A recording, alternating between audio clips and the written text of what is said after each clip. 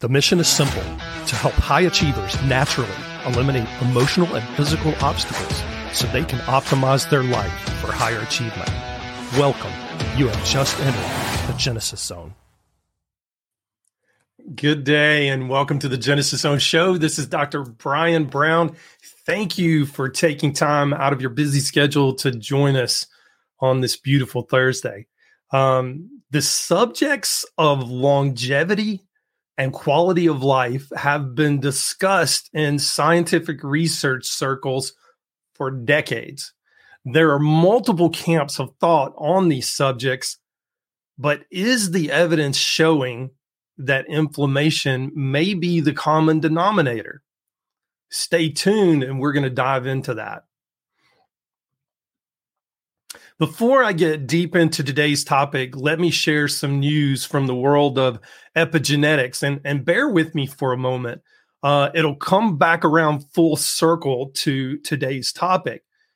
In a recent study published in the Neurology Journal on August the 11th, this study showed that people who walk or garden at least 3 to 4 hours per week, or bike at least 2 to 3 hours per week, or the equivalent thereof, after having had a stroke, may have a 54% lower risk of death from any cause after their stroke.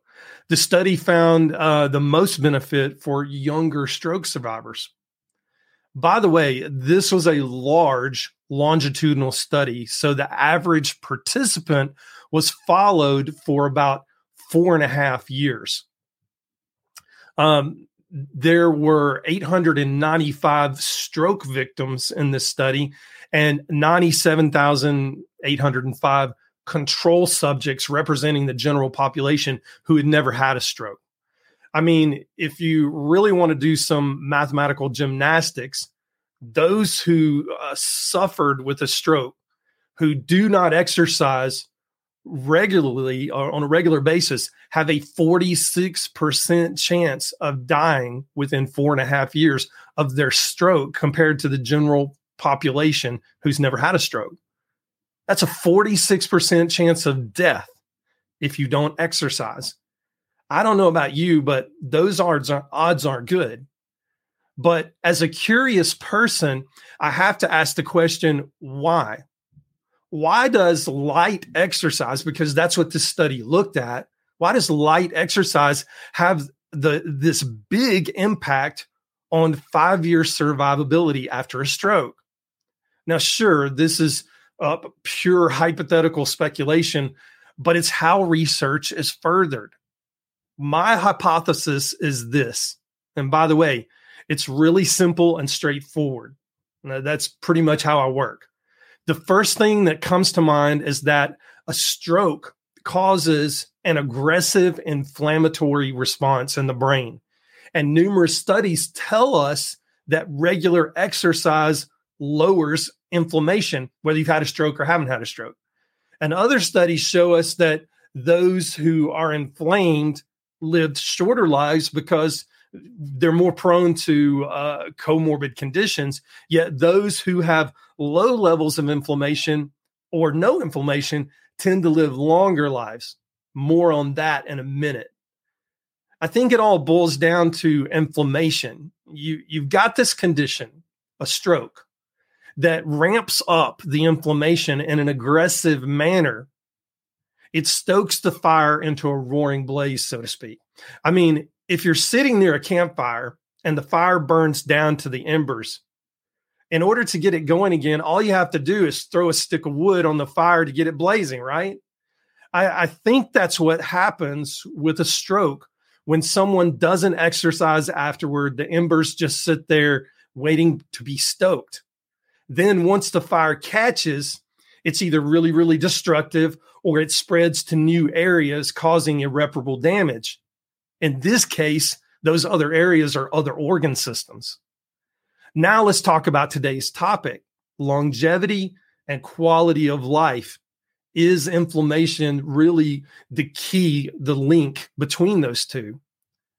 The first thing I'm going to share with you reveals that histamine could be a key player in depression, according to a new study. So this falls under the quality of life category. Depression numbers are on the rise worldwide, and so are antidepressant prescriptions. And by the way, this is not limited to just the United States. Data shows that this problem is happening everywhere. This research was conducted for this study that I'm about to tell you about at the Imperial College of London and the University of South Carolina in partnership. And findings add to growing evidence that inflammation and byproducts of inflammation, such as histamine, affects a key neurotransmitter responsible for mood regulation in the brain. And that neurotransmitter is serotonin. In fact, as the title of the study suggests, inflammation-induced histamine impairs the capacity of escitalopram to increase hippocampal extracellular serotonin. That's a mouthful. Let me break it down for you. I'll start with a quote from the authors of this study. Quote, "We show decreased serotonin levels are supported by increased histamine activity because of inflammation acting on inhibitory receptors on the serotonin terminals." Now, for a quick cell biology refresher, receptors are like keyholes, okay? Each one has a unique key that fits into that unique keyhole and turns the lock. And when that lock is turned biologically, that receptor does a certain activity. In this particular case, in this study, we've got serotonin receptors, we've got histamine receptors, okay? But we're only talking about the histamine receptors here. So in this case, there are inflammatory receptors for histamine on the parts of the neurons where serotonin is produced. And when histamine comes along as the key and fits into the histamine receptor keyhole, it turns the lock and apparently shuts down production of serotonin. So the study pointed out this phenomenon, but on top of that, they also pointed out that not even a big pharma wonder drug can get it to turn on. In other words, not even an SSR, a selective serotonin reuptake inhibitor, can get that histamine knocked off of that receptor and allow serotonin to start producing again. And by the way, if you don't know this, I've lived in practice long enough. I've lived through the Prozac era. I've lived through the Lexapro era. Lexapro being escitalopram, the one that was studied in the study, by the way. And back in the day when Prozac came out, it was considered the gold standard for antidepressants. It's what we measured all other antidepressants against. And then Lexapro came out, and Lexapro became known as the platinum standard because whereas it took 6 to 8 weeks for Prozac to kick in, we would see results in as early as 7 to 10 days with Lexapro or escitalopram. It's not surprising that inflammation is involved in depression. We've known that for over a decade now. But this finding may give us some insights as to why some people seem to be treatment resistant to certain antidepressants. Personally, from my clinical experience, I've found more often than not that people who struggle with depression have what we jokingly call in the medical field triple P. And that stands for piss poor protoplasm. In other words, they've got bad genes. The good news is that we can check for these genes and put measures in place to turn off those genetic switches, those bad genetic switches, and turn on the good genetic switches. Then combine this with nutritionally supporting the neurotransmitter genes, the methylation genes, the detoxification genes. And when you do this, you've got something that Big Pharma can't touch. What you've got is a way to naturally tackle depression at the level of what I call true root causes. All right, let's go to the next study. Here's another study that points to quality of life and its relationship to inflammation via proper mindset control. This was a recent study published in the journal Psychology and Aging. There were 5,039 participants, so it's a great size study. And all of these participants were 40 and over, and they followed them for 3 years. Participants who subjectively felt younger had a greater sense of well-being. They had better cognitive function, and get this, they had less inflammation. They had a lower risk for hospitalization and even lived longer than their peers who said that they subjectively felt older. So the researchers point out, and I quote, feeling younger may help buffer middle-aged and older adults against damaging effects of stress. But the key there is that not only did it help with cognition, not only did it help with overall health and hospitalization rates and things like that, but inflammation was decreased simply with a mindset shift of, I feel younger. All right, let's go to the next study. Next up is a study that was recently published in the Journal of Brain Behavior and Immunity that revealed higher inflammation as measured by pro-inflammatory cytokines in the bloodstream was related to worse attention, concentration, and focus. However, after 5 years of meditation training, after 5 weeks, 5 years, back that up. After 5 weeks of meditation training, attentional control improved significantly as a result of lower inflammation. So the bottom line is this: our immune system, AKA our inflammation system, is now known to affect both positively and negatively our cognitive function. Think about it. The implications for this are huge. Implications in Alzheimer's, implication in depression, anxiety, and ADHD treatment, just to name a few. Not to mention the growing number of people who don't have any of those issues, but struggle with brain fog on a day in, day out basis, and they don't know why. You've heard me mention this several times, and I'll mention it again. In my previous podcast episode from March the 12th, titled, Can Your Thoughts Reprogram Your Genes?, I discussed this in detail, and it all boiled down to, yes, the thoughts can control the genes. You'll have to listen to the episode to see which of those genes it does affect. It'll be really interesting. I want to hear your feedback. So my question to you is this: for the sake of your brain health, how inflamed are you? How inflamed do you want to be? And do you want to lower your inflammation? And last up, our longevity study that was published in the Lancet smaller publication, eBiomedicine.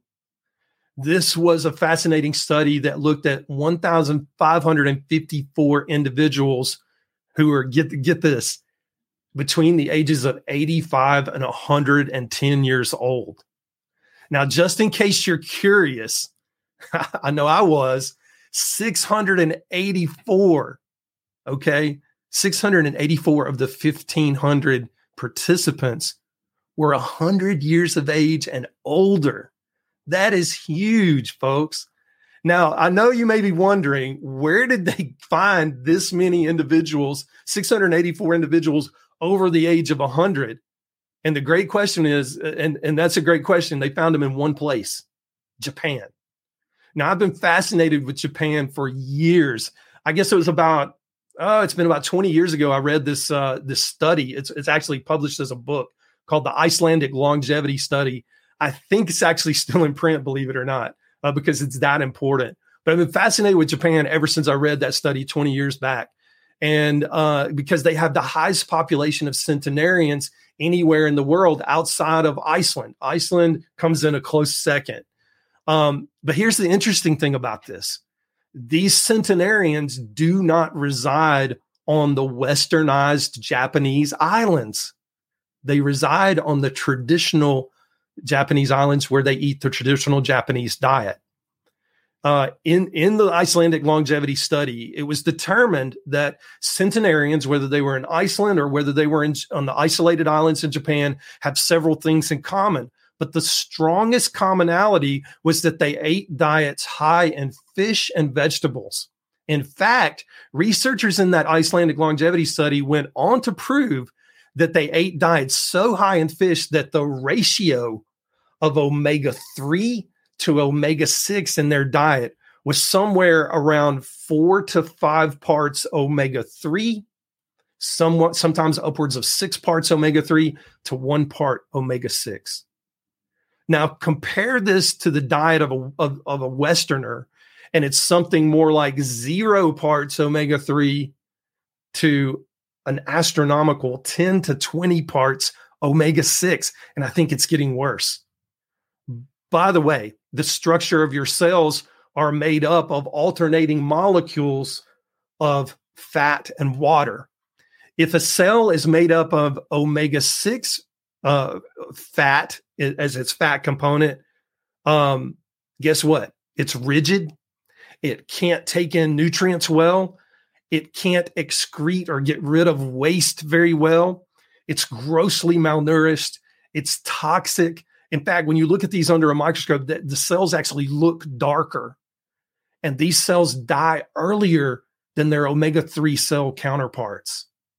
Now, add to this a plethora of data that shows that omega-3s or fish oils have potent anti-inflammatory properties, as well as protecting a vital piece of your chromosome called telomeres.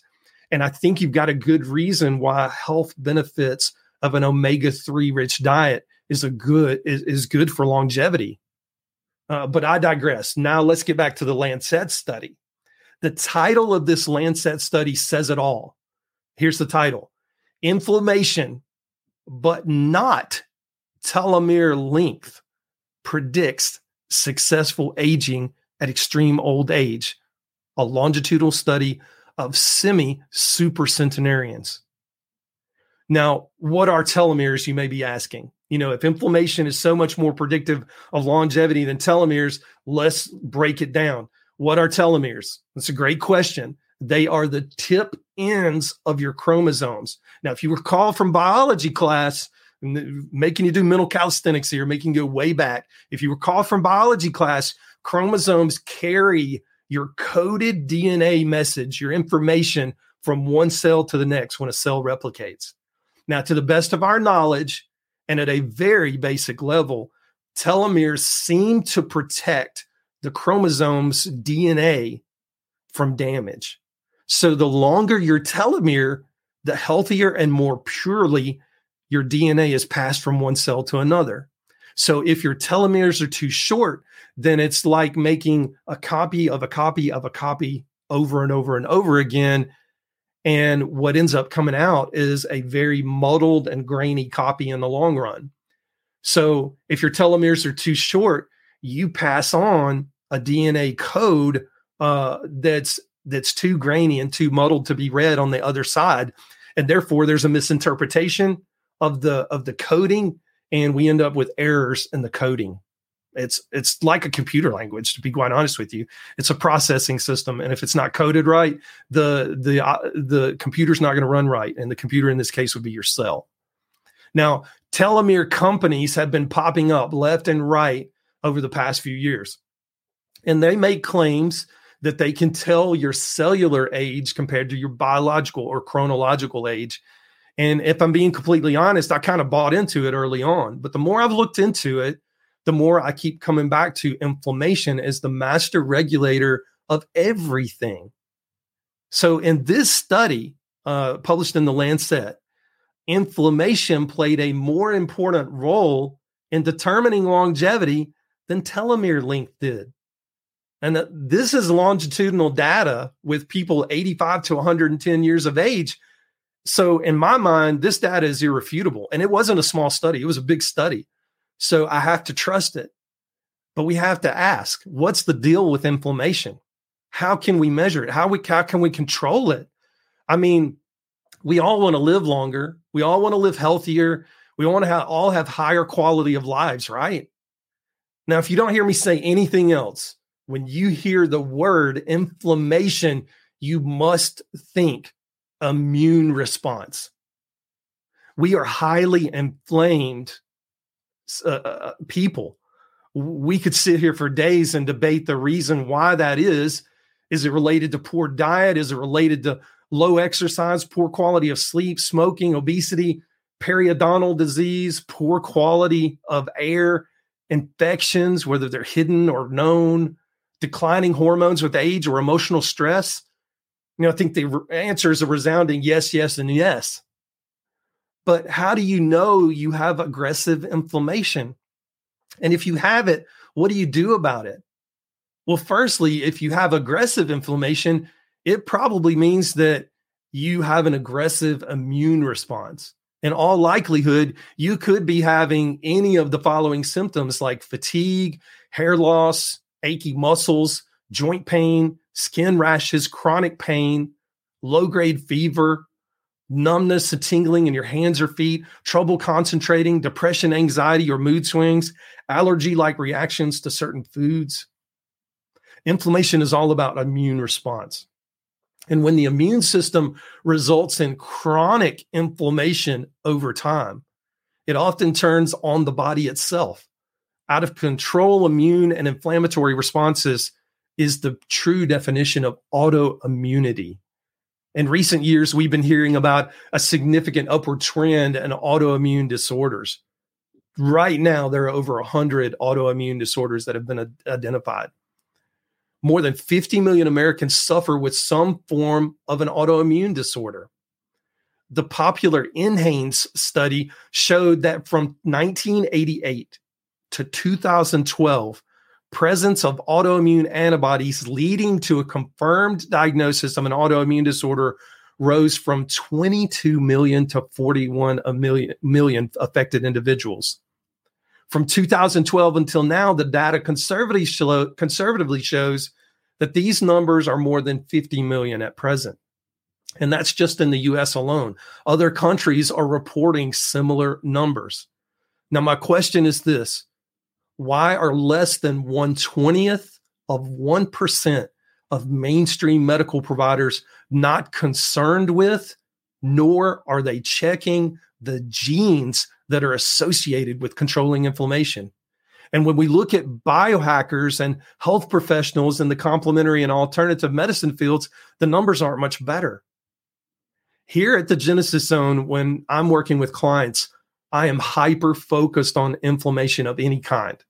And I'm hyper-focused on inflammation first at the genetic level. I simply have to be. The stakes are way too high. So what do you do about inflammation if you have some of the challenges that I just mentioned? Well, if you're feeling like an inflamed person, maybe you can't quite put a finger on what's going on. Maybe you can.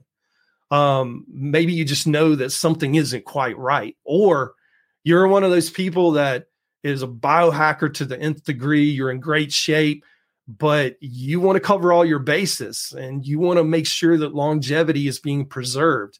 And you've never had an in-depth medical grade gene optimization profile run. If you're in either one of those camps, feel free to message me on Instagram or Facebook at Dr. Brian G. Brown. I'd love to speak with you. I'd love to help you any way I can. Also, as promised, the Gene Hack Bootcamp is coming back. It's open for enrollment right now, and the new class starts on September 20th. It's going to run for 5 days. To find out more, go to drbriangBrown.com/gene hack and follow the instructions there. In the Gene Hack Bootcamp, using my proprietary Genesis Zone method, I'm going to teach you how to know exactly which of your 5 zones of optimization. That's a proprietary system that I created, whether you're in the brain, body, sleep, energy, or immune zone type of camp. You're going to know which of those zones is your primary zone that's out of balance. And why that's important is this: if you don't know the starting point, you don't know where you're having the crux of your problems, you don't know where to place the filter over your eyes so you can start interpreting data. When we do genetics, it's a huge profile and it's a bit overwhelming. But when we run you through the Genesis Zone questionnaire in this boot camp, and you understand which of your zones is your primary zone of focus, and then I come back and teach you which genes you need to focus on within that zone that's your primary zone that's out of balance, then we start getting laser focused on where we go. And what I've seen clinically is it gets results in weeks, days or weeks, instead of multiple months and years. So if you're interested in that, again, go to drbriangBrown.com/gene hack and check it out. Tune in next Thursday at noon Eastern Standard Time for our next In the Zone segment, where I'll be sharing the latest research and my insights about that research as it relates to optimizing your physical and emotional wellness journey, and especially epigenetically and genetically. Most informed and most trusted, most grateful you spent this time with us today. Until next time, stay in the zone. I'm Dr. Brian Brown.